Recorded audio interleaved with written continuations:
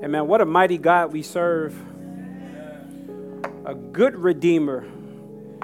One that is able to redeem us not by money, not by writing a check, but redeemed us by his own blood. That's what it cost for your sin and your shame is bloodshed. And there was one that was willing to do that. And that's the one we came to worship this morning. Anybody come to worship Jesus this morning? Amen. Well, this is a good morning to be here with you guys. I'm honored, always excited to be before you. We got a lot of work to do, so I'd rather just jump right in. So if you guys can indulge me, grab your Bibles or your devices and meet me in Acts chapter 2. I'm a little eager to preach the Word of God today. Acts chapter 2.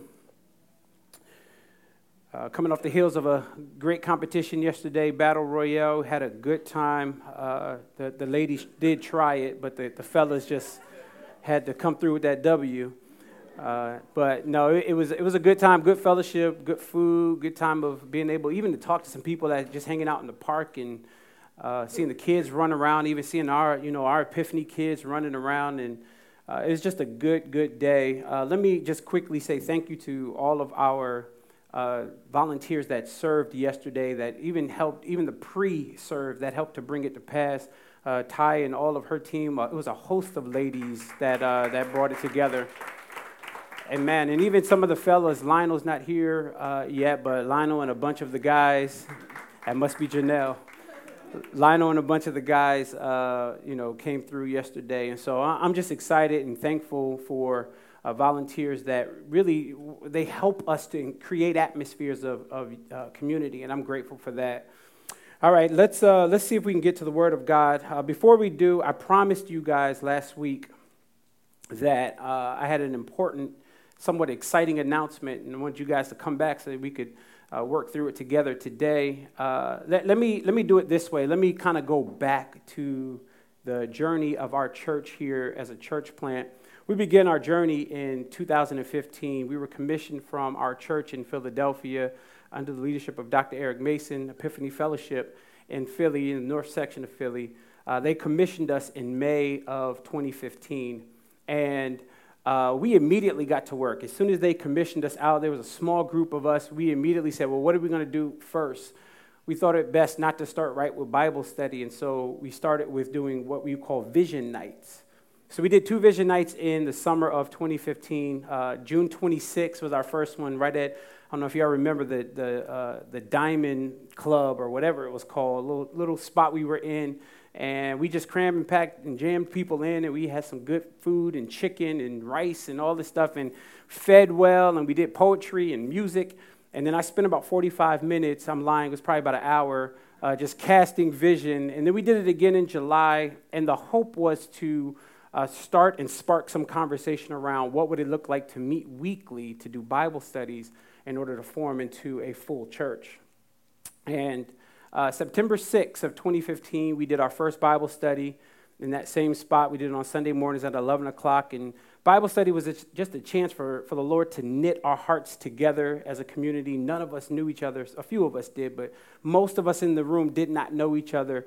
And so we thought that the best way to build some type of relationship was on the foundation of the Word of God. And so we started with Bible study, and we ran them every single week. And by God's grace, the Lord began to grow the church as we were doing Bible studies.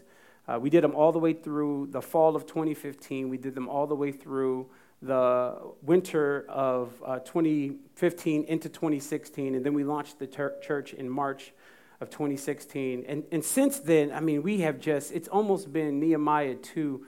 The Bible says the good hand of the Lord has been upon us. He has just been so gracious to allow us to connect with people. We've seen conversions happen because of this church plant. We've seen people get baptized that have confessed faith in Jesus Christ. We've got to see some of you as singles, start out as singles, work through engagement, and then get married. We've got to experience the birth of many, what we would call epiphany babies. And I've even had the privilege of christening or dedicating those babies back to the Lord. And it's just been, we've cried with many, we've prayed with many, and it's just been a good season of watching the church grow. Well, in October of last year, which was 2017, in order to accommodate the amount of people that was coming, I'm missing some stuff here, but that's because of time. But in order to accommodate all of the people that were coming, we needed to move from one service to two services. At that time, we were doing service at 11 o'clock, but we knew we needed to try to keep up with what the Lord was doing. So we added an extra service, which is this service, 10 o'clock, and then we did an 11:45 service. We're kind of back at that space now where our first service is about 75% full. Our second service is at capacity, and it's because of the small nature of this room. We cannot knock down any walls. We cannot build out. We cannot build up. It is what it is. And so in order to keep up with the growth of the church, we are in desperate need of adding a third service. And so what does that mean for you? The service times will be, if you could write these down, our hospitality is coming around with little slips of paper. Our service times starting September 9th, okay, September 9th, not next week. September 9th, our service times will be 9:30, 11:30, and 1:30. Let me say that again, 9:30, 11:30, and 1:30. I'm a little worried about that 9:30 because y'all be trickling in at 10. So I'm a little worried, but, by God's grace, y'all going to get up a little earlier and try to make it. Let me also say this. It's important for you to know that as those of you that are parents that drop your kids off to the children's ministry, we are doing, just hold those papers for a second. We are doing child care services at 9:30 and 11:30, but it will not be provided at the 1:30. Okay, so you need to make a note of that as you're considering which one you're coming to. 9:30, you can bring your children. 11:30, you can bring your children. I mean, you could bring them at 1:30. They just got to sit with you because we don't have children's ministry prepared for that service. So what you have in your hand is a slip of paper that has those three service times. If you would do me a huge favor, in order for us to gauge how we will start out with those services, if you could circle your preferred service, just one service, not two, not just circle one service that you are interested at coming to. And then when hospitality comes back around, actually, they're not going to come back around on your way out. If you could just drop it in the basket at the door, it'll be a way for us to kind of count up and try to figure out which one you guys are coming to. Let me quickly say this. The goal is not to stay at three services. It's just not. I mean, we'll burn our volunteers out. We'll all be tired trying to keep up with numeric growth. The goal is not three services. The goal is another space. I need the volunteers to say amen. A space that's big enough that we can go to one service, we all can worship, and we got more room, and we got classrooms and kitchens, and just the things that we need in order to really not just floss, but to serve the community. And so we need a bigger facility. We really do. We needed it last year, but this is what we have, and so we're grateful for it. We're not going to fantasize over something greater if this is what the Lord has for us now, and so we'll be faithful over what the Lord has. But in order to keep up with the growth, we do need to add that third service. Let me also say this. So the goal is not three services, but we do have some things that we want to do, some campaigns that are preparing us to engage people, but also preparing us to move out of this space. It does take a lot of work in order to move out of it. You can't just, we're not balling out of control, so we can't just write checks and go like this to landlords and realtors. We just can't do that. And so we got to be faithful. And so one of the campaigns, I'm not at liberty to talk too much about it, but there's something that I'm going to be presenting to you guys in the fall that will put us one step closer to securing a larger facility. But I can't talk about it now. Just be in prayer and really seeking the Lord that he gives us wisdom, instructions, discernment, and open doors. That's what we need. We need open doors. We need somebody to say, I got a building, y'all can have it. Don't act like that can't happen. But that's what we need. And so I'm eagerly praying. I'm anticipating what the Lord is going to do. But nevertheless, I'm excited about church growth. I really am. It's a sign that the Lord's hand is on you. Not the only affirmation, because churches can grow and be very, very unhealthy. Tumors grow. So churches can grow and be very unhealthy, but I'm excited to see what the Lord is doing. At the same time, let me tell you, there's some desperate needs, and we're going to talk about them today. There's some desperate needs that I want to present to you in order for us to keep up with what the Lord is doing so that we're all not burnt out. In fact, let's get into the Word of God because I think that'll help us a little bit more when it comes to church growth. Acts chapter 2. Hope you guys are excited. I am. All right, verse 42.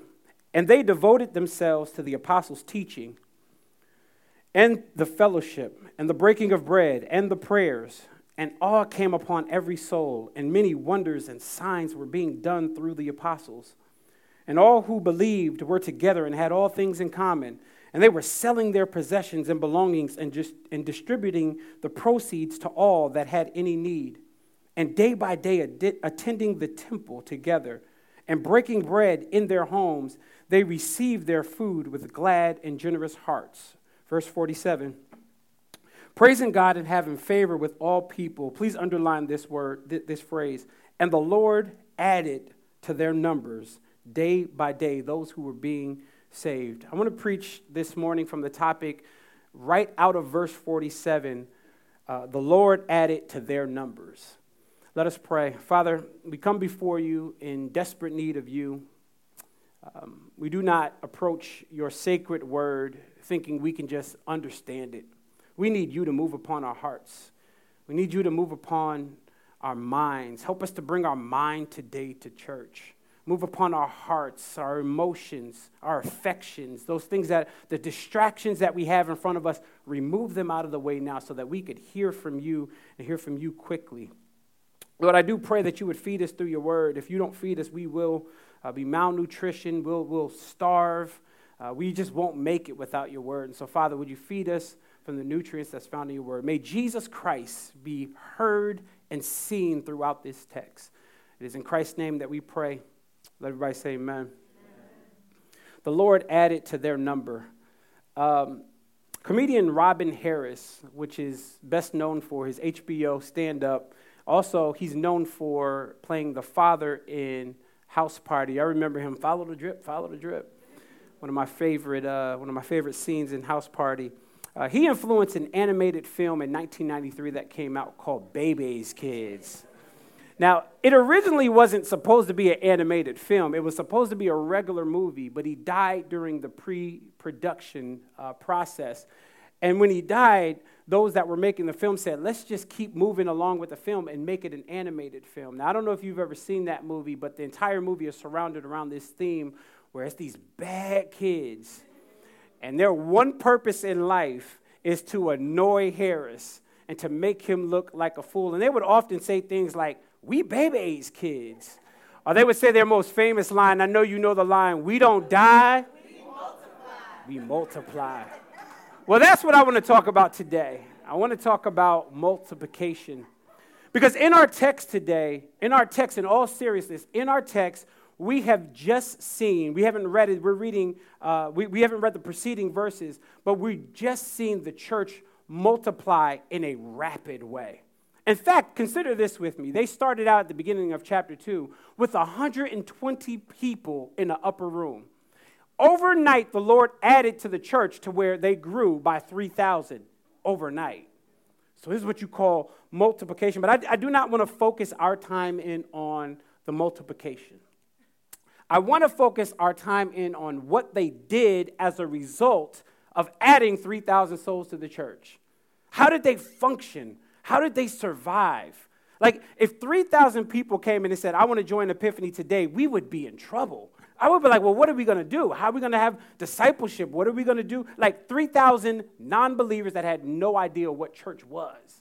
Can you imagine that? But that is exactly what's happening in the book of Acts. And so what we see in verse 42 to 47 is what they did as a result of the church continuing to grow. Now, verse 42 is interesting, and we'll spend most of our time there. Verse 42, the writer of Acts, which is Luke, is going to list out for us 4 activities that they devoted themselves to.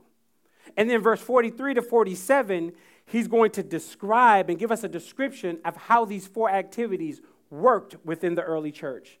Is that all right? That's what we'll spend our time this morning. And then I'll let you guys go. Let's consider the passage before us. Verse 42, they did 4 things. Let's look at the first one. And they devoted themselves to the apostles' teaching. The first activity that the early church devoted themselves to was not the opinion of Peter. It was not the opinion of any other apostle. It was not the opinion of Luke. The first devotion was the devotion to being taught the word of God. I love that because what that shows us is that the church started out with a faithfulness to the scriptures.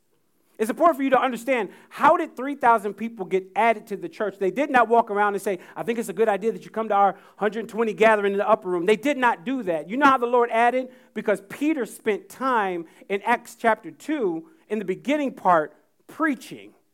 Read the rest of Acts chapter 2. He preached from 3 different passages in the Old Testament. He opens up Joel 2 to them. He opens up Psalm 16 to them. He opens up Psalms 110 to them. And out of all 3 passages, he pointed them toward Jesus. And the preaching was so powerful that verse 37 of Acts chapter 2 says that when they heard these things, they were cut to their heart. So the church started on faithful teaching from the apostles. But they did not move once they became believers. They did not stray to find other means of church growth. They stayed and were sustained with the apostles' teaching. And this is important for us. This is why when you come in here on a Sunday morning, you shouldn't hear me teaching anything else but what, not my teaching, but what the apostles taught. Every Sunday you come in here, you should have an expectation that I have spent time, or anybody that gets up before you has spent time in the Word of God, so that when we come before you, we are presenting you to be devoted to the Word of God, not my opinion. Be devoted to the Word of God, not self-help teaching. Be devoted to the Word of God, not inspirational motivation. You don't need your emotions and your heart sparked in a way that you're excited and you walk out and the cares of life pluck it out. What you need is the Word of God. And they devoted themselves to a spiritual discipline. When we think spiritual discipline, we think fasting, which is a spiritual discipline. When we think spiritual discipline, we think praying, which is a spiritual discipline. But do you know that a spiritual discipline is you coming to hear the word of God? The Bible says that they devoted themselves to the apostles' teaching. And that devotion helps you with your spiritual growth. I do not know how one that has trusted in Jesus can continue to grow to look more like Jesus Christ if they're not devoted to the Word of God. Let me say that differently. To being taught the Word of God. Because you can sit and you can have this personal devotion, but the Bible says that they, look at the text, I'm not making this up, that's corporate, devoted themselves to they corporately came together so that they could be taught the Word of God. Steph Curry is one of my favorite basketball players. He just is. I like his integrity. He's a family man. He's a good husband, a good father, and he's amazing on the court. But I like him for a different reason than most people. Most people like him on the court because of his crazy half-court shots. And I've seen YouTube videos of him on his way out of the arena shooting up a shot like he was standing 2 feet away and makes it at the tunnel on his way out. And most people are like, yo, that's crazy. But that's not what excites me about Steph Curry. What excites me about him is his free throws. He has a 90% average from the free throw line, which means 90% of his shots go in. That is the 3rd all-time highest free throw percentage, period. In other words, he can get to the free throw line at the end of the game is almost over, he's beat up, he's been elbowed, he's tired, and he puts that mouthpiece in halfway, and he stands at the free throw, and he makes 90% of his shots tired. Why? Because he spends hours at the free throw line in practice. The problem is we're making 50% of our free throws, and you're wondering why sin keeps creeping in your life. You got to be devoted to the Word of God. The Bible says here that they devoted themselves to the teaching, devoted themselves to the apostles' teaching, not just mystical teaching, not just teaching that's for academic purposes, but teaching that transforms your life. You know, the only teaching that transforms your life is the gospel of Christ. There is no other message that transforms you. And here's what I love about the apostles' teaching. The apostles' teaching, which is devoting ourselves to the Word of God, you never outgrow that stage. Like there's never a moment in the Christian walk where you can say, I can now go through life untaught because I learned everything. We're always learning, which is why, and nobody's above that. I don't care how long you've walked with the Lord. which is why there are many times where I realize that, yes, I get tired preaching week after week, but there are some times I just need to sit, even if I'm not tired, and just hear the word of God. I need somebody. That's why Timmy got up here last week. I needed not a break. I needed the word of God. I needed to devote myself to the apostles' teaching, not devote myself to preparation on a Sunday morning. I just need a little help this morning. I do, because what we do is we run through life and we're so untaught, and we're not growing as Christians.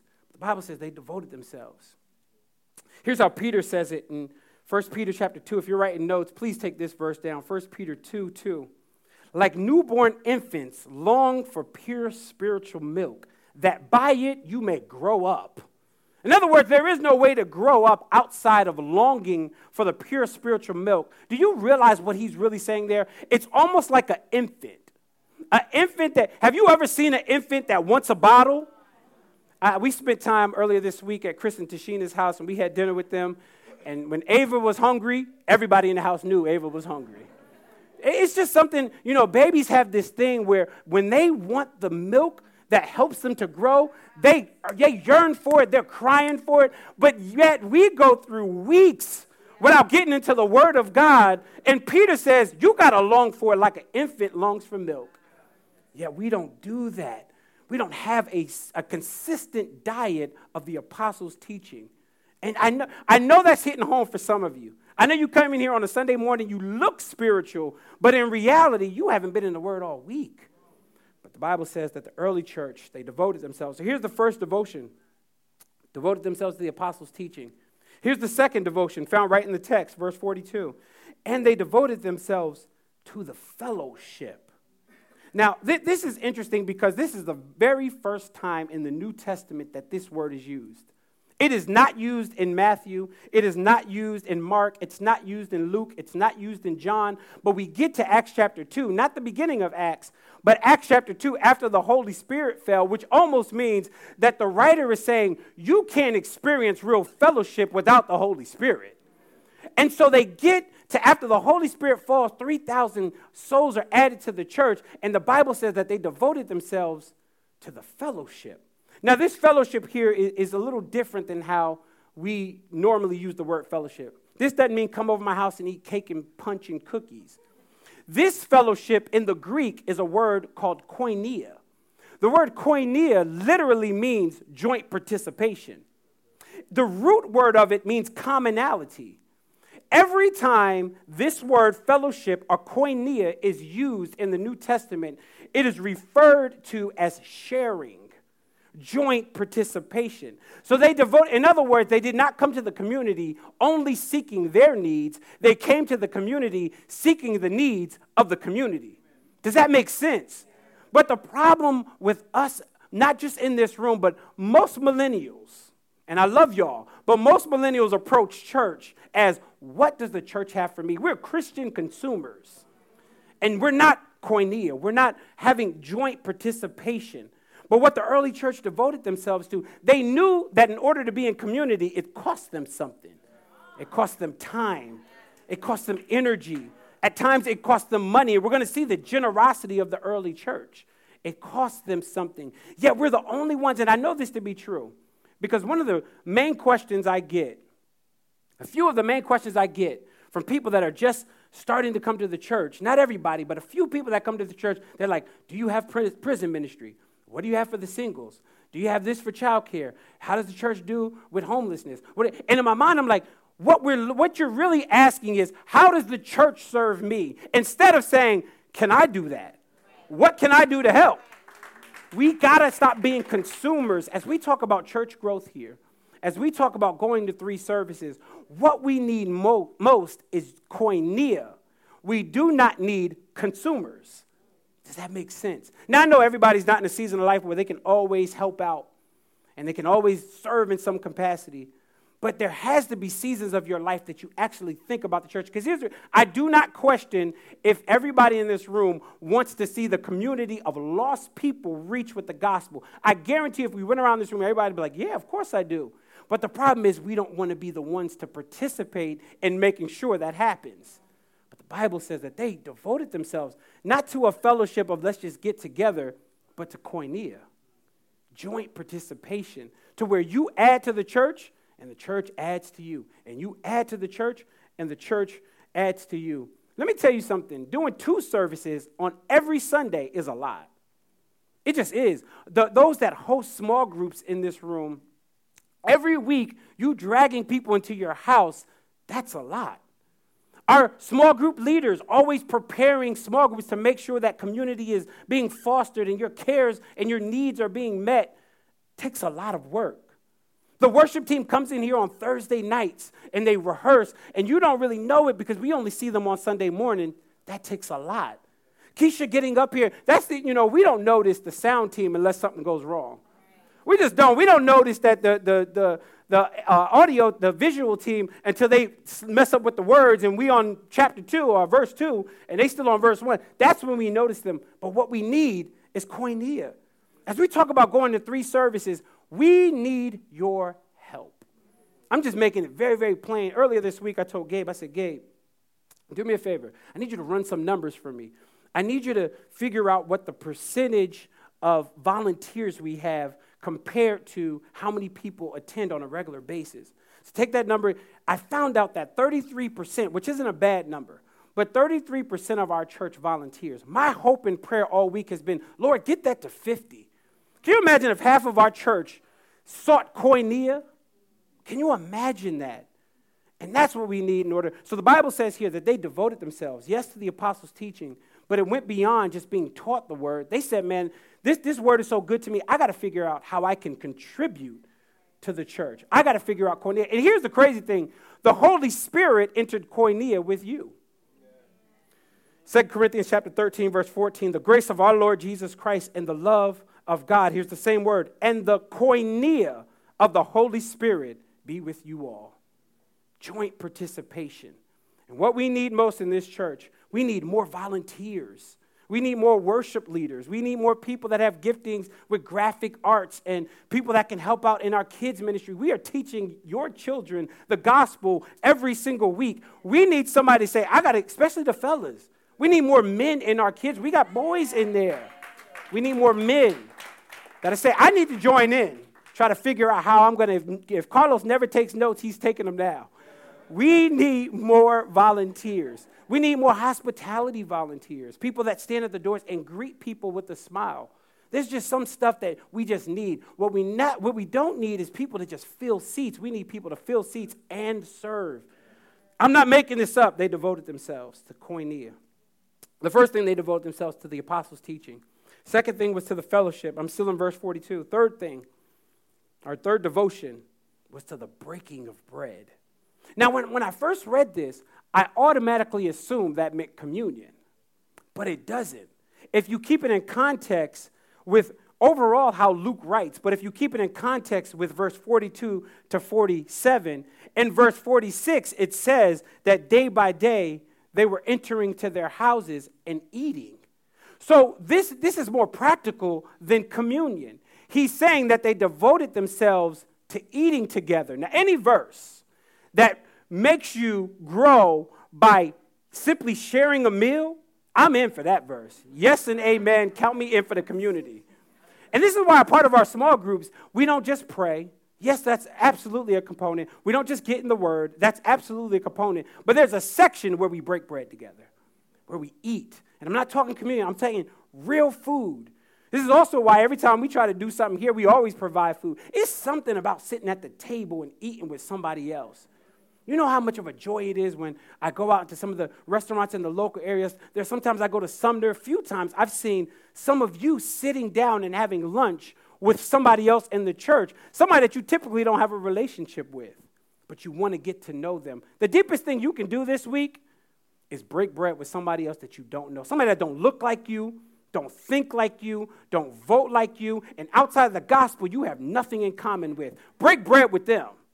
What we want to do is break bread with people that automatically think like us, but you got to go outside of your comfort zone. The Bible's, can you, 3,000 people get added to the church? I'm sure all of them didn't have anything in common except for Jesus, but they wrestled to make sure community was happening, and the Bible says that they broke bread together. Here's how I know that it wasn't communion. Also, Acts chapter 27, verse 35 says this way, when Paul had said these things, he took bread, giving thanks to God in the presence, he broke it, and they began to eat. Food, I'm telling you, it does something to the relationship. Getting in a relationship where someone might be of a different culture or a different ethnicity, and you watch them cook in the kitchen. I mean, there's no other greater way to get to know somebody like watching them cook something that you have no clue of even what it is. The Bible says that they devoted themselves to the apostles' teaching. They devoted themselves to the koinonia of the fellowship, and they devoted themselves to breaking bread. This is an important factor in how we do things. Here's the fourth thing they devoted themselves to, and then I'll move on. And they devoted themselves, last one, to the prayers. I love this because the church was founded on a deep dependency of God. You know that's what prayer is. Prayer shows you that you cannot do things all on your own, but you need spiritual divine intervention, and it's called prayer. And the Bible says that the early church devoted themselves to that. And I know you're sitting here like, well, Pastor, I can pray without praying corporately. I can pray, privately by myself. And yes, you can, and yes, you should. But when I look at this text, it shows me a corporate side of praying together. And this, Jesus kind of debunks this idea of you only praying privately. When he raises Lazarus from the dead, before Lazarus gets raised from the dead, the Bible says he stood before the tomb and he prayed. And when he prayed, he intentionally didn't pray only to God, but prayed so that others would hear it. Here's what the Bible says in John chapter 11. Father, I thank you that you've heard me. I know you always hear me, but I say this on account of these that are standing around, that they may hear and believe. Jesus prayed to his Father, but he also prayed so others can hear it. And that's corporate prayer. You ever heard somebody pray, you was depressed, and when they prayed, you got like some type of energy? And you need friends like that. You need friends that you call and you complain, they like, shut up, let's pray. You need those type of friends that the first thing they want to do is pray. They don't want to join you in complaining. They don't want to make a pity party with you. They want to get to the throne of grace.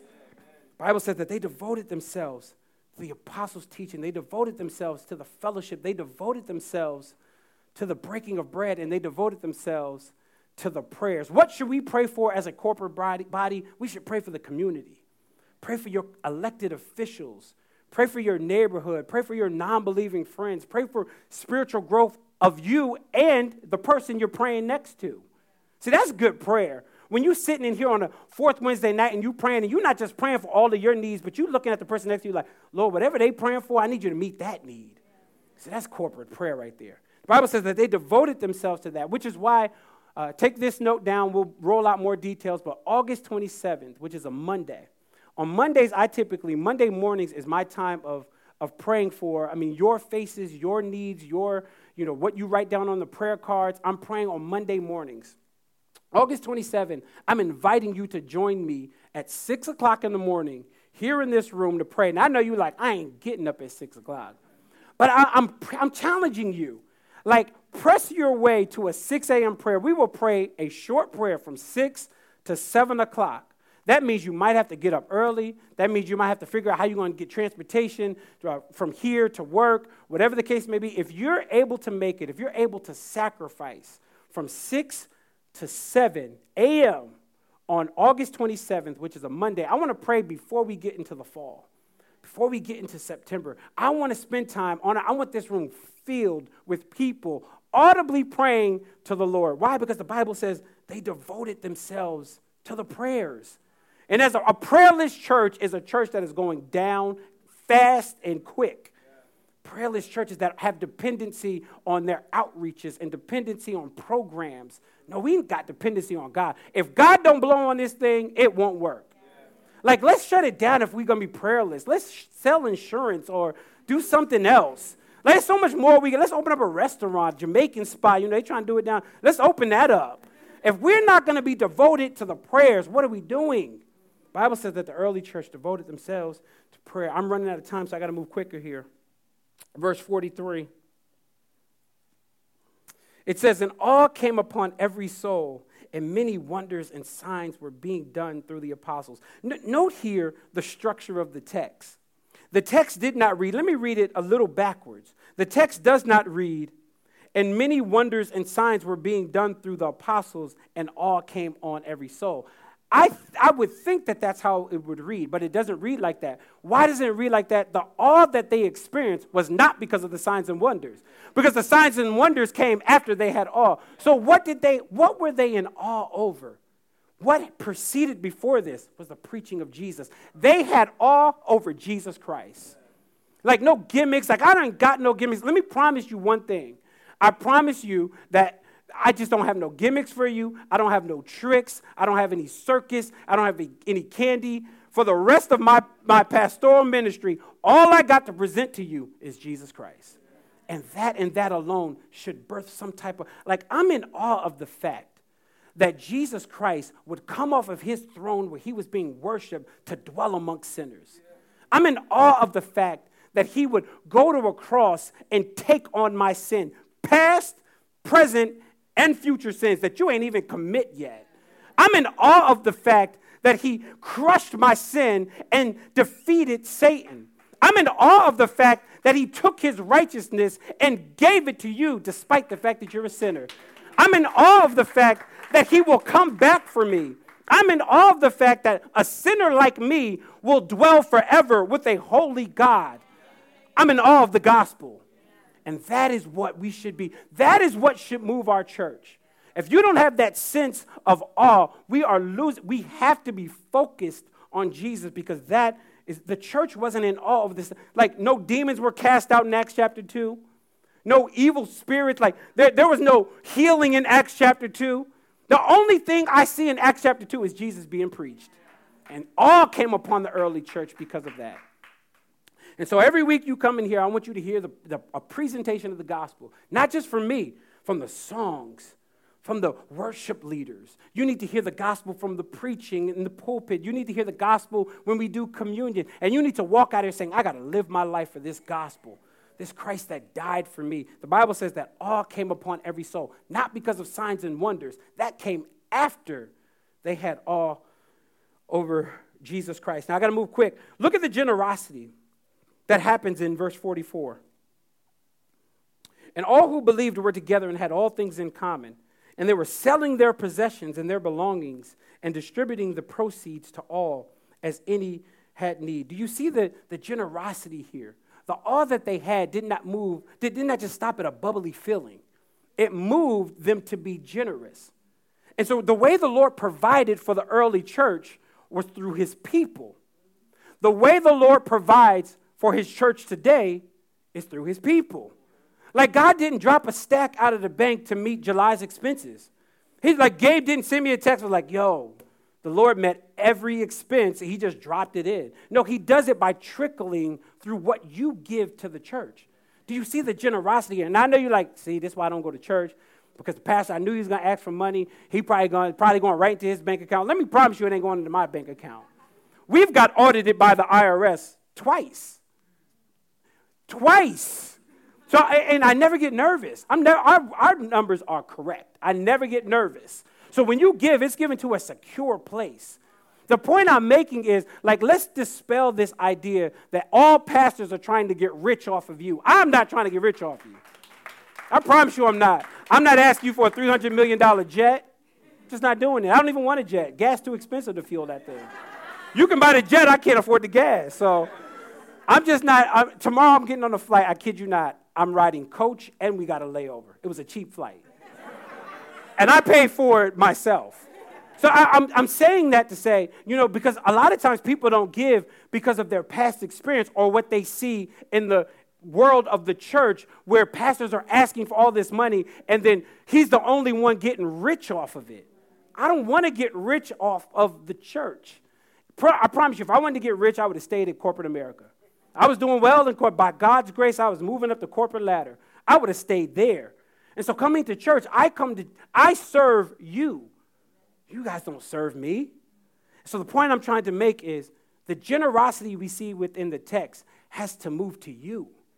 You got to be generous. It's no way, like 3 services means more toilet paper, more lights, more electric. The more you need, you like this air conditioning? I'm telling you, we could have turned it off today. That would have made this a little bit more real for you. Listen, the air stays on because of you. I'm serious. They stay, and when it gets cold outside, the heat will be on because of you. The point I'm making is we need generous givers as 3,000 souls are added to the church. And this isn't reckless. Like, don't think like, man, that's financially reckless. The Bible says they're selling their possessions. You know how I know they didn't sell everything?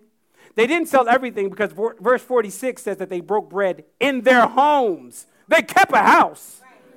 So they didn't sell everything in a reckless way and they were sharing forks in some cultish way.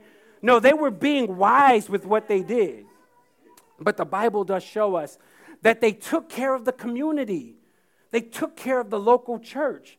And if you have a problem with giving, it's probably based on your experience, not based on Bible. And I'm not afraid to say we need your resources. Like, and I'm not asking for all of it. I'm not even saying you got to give this percentage. I'm not saying that to you. What I'm saying is when you get paid, do you think about the church? Do you think, is your thought process, let me put money in my account, my 401k, put it on my back, or let me think about the church as well? Because the Bible says here that they all moved to generosity. Let's finish it here. Verse 46. And day by day, attending the temple and breaking bread together in their homes, they received their food with glad and generous hearts, praising God and having favor with all people. And the Lord added to their number day by day those that were being saved. The Lord did not wait for an altar call on Sunday morning. Every day, the Lord was adding to the church, which means the church was serious about evangelism.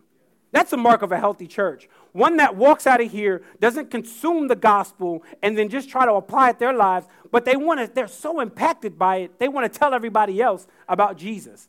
But what we do is, and I said this the other night in our fourth Wednesday night Bible study, we've made invites to church synonymous with evangelism. So instead of sharing the gospel, all I got to do is invite you to church. But inviting you to church doesn't save you. Romans 1:16, the gospel is the power of God unto salvation. So when people come here, they don't need to hear, after you invited them, they don't need to hear the gospel for the first time coming from me. I should be affirming what you've already told them when y'all had coffee. I should be affirming what you've been modeling to them through your life. So the Bible says day by day, the Lord was adding to the church. How did he add to the church? He added to the church not because they said, hey, these 3,000 people just joined this thing called the church. Y'all should come and check it out. They breaking bread. It's good food. Like, they didn't do that. They added to the church day by day because people were sharing the gospel. Some of you haven't shared the gospel all year long. Let's be honest. And I want you to feel convicted by it. Because when I read this text, can you imagine if this 3,000, this is just 3,000 in Acts 2. You know it continues to spread. Let me put it this way. You're sitting in this room, a believer in Jesus Christ, because of the multiplication that you see in Acts chapter 2. It found its way to your sinful house. It found its way to your sinful heart.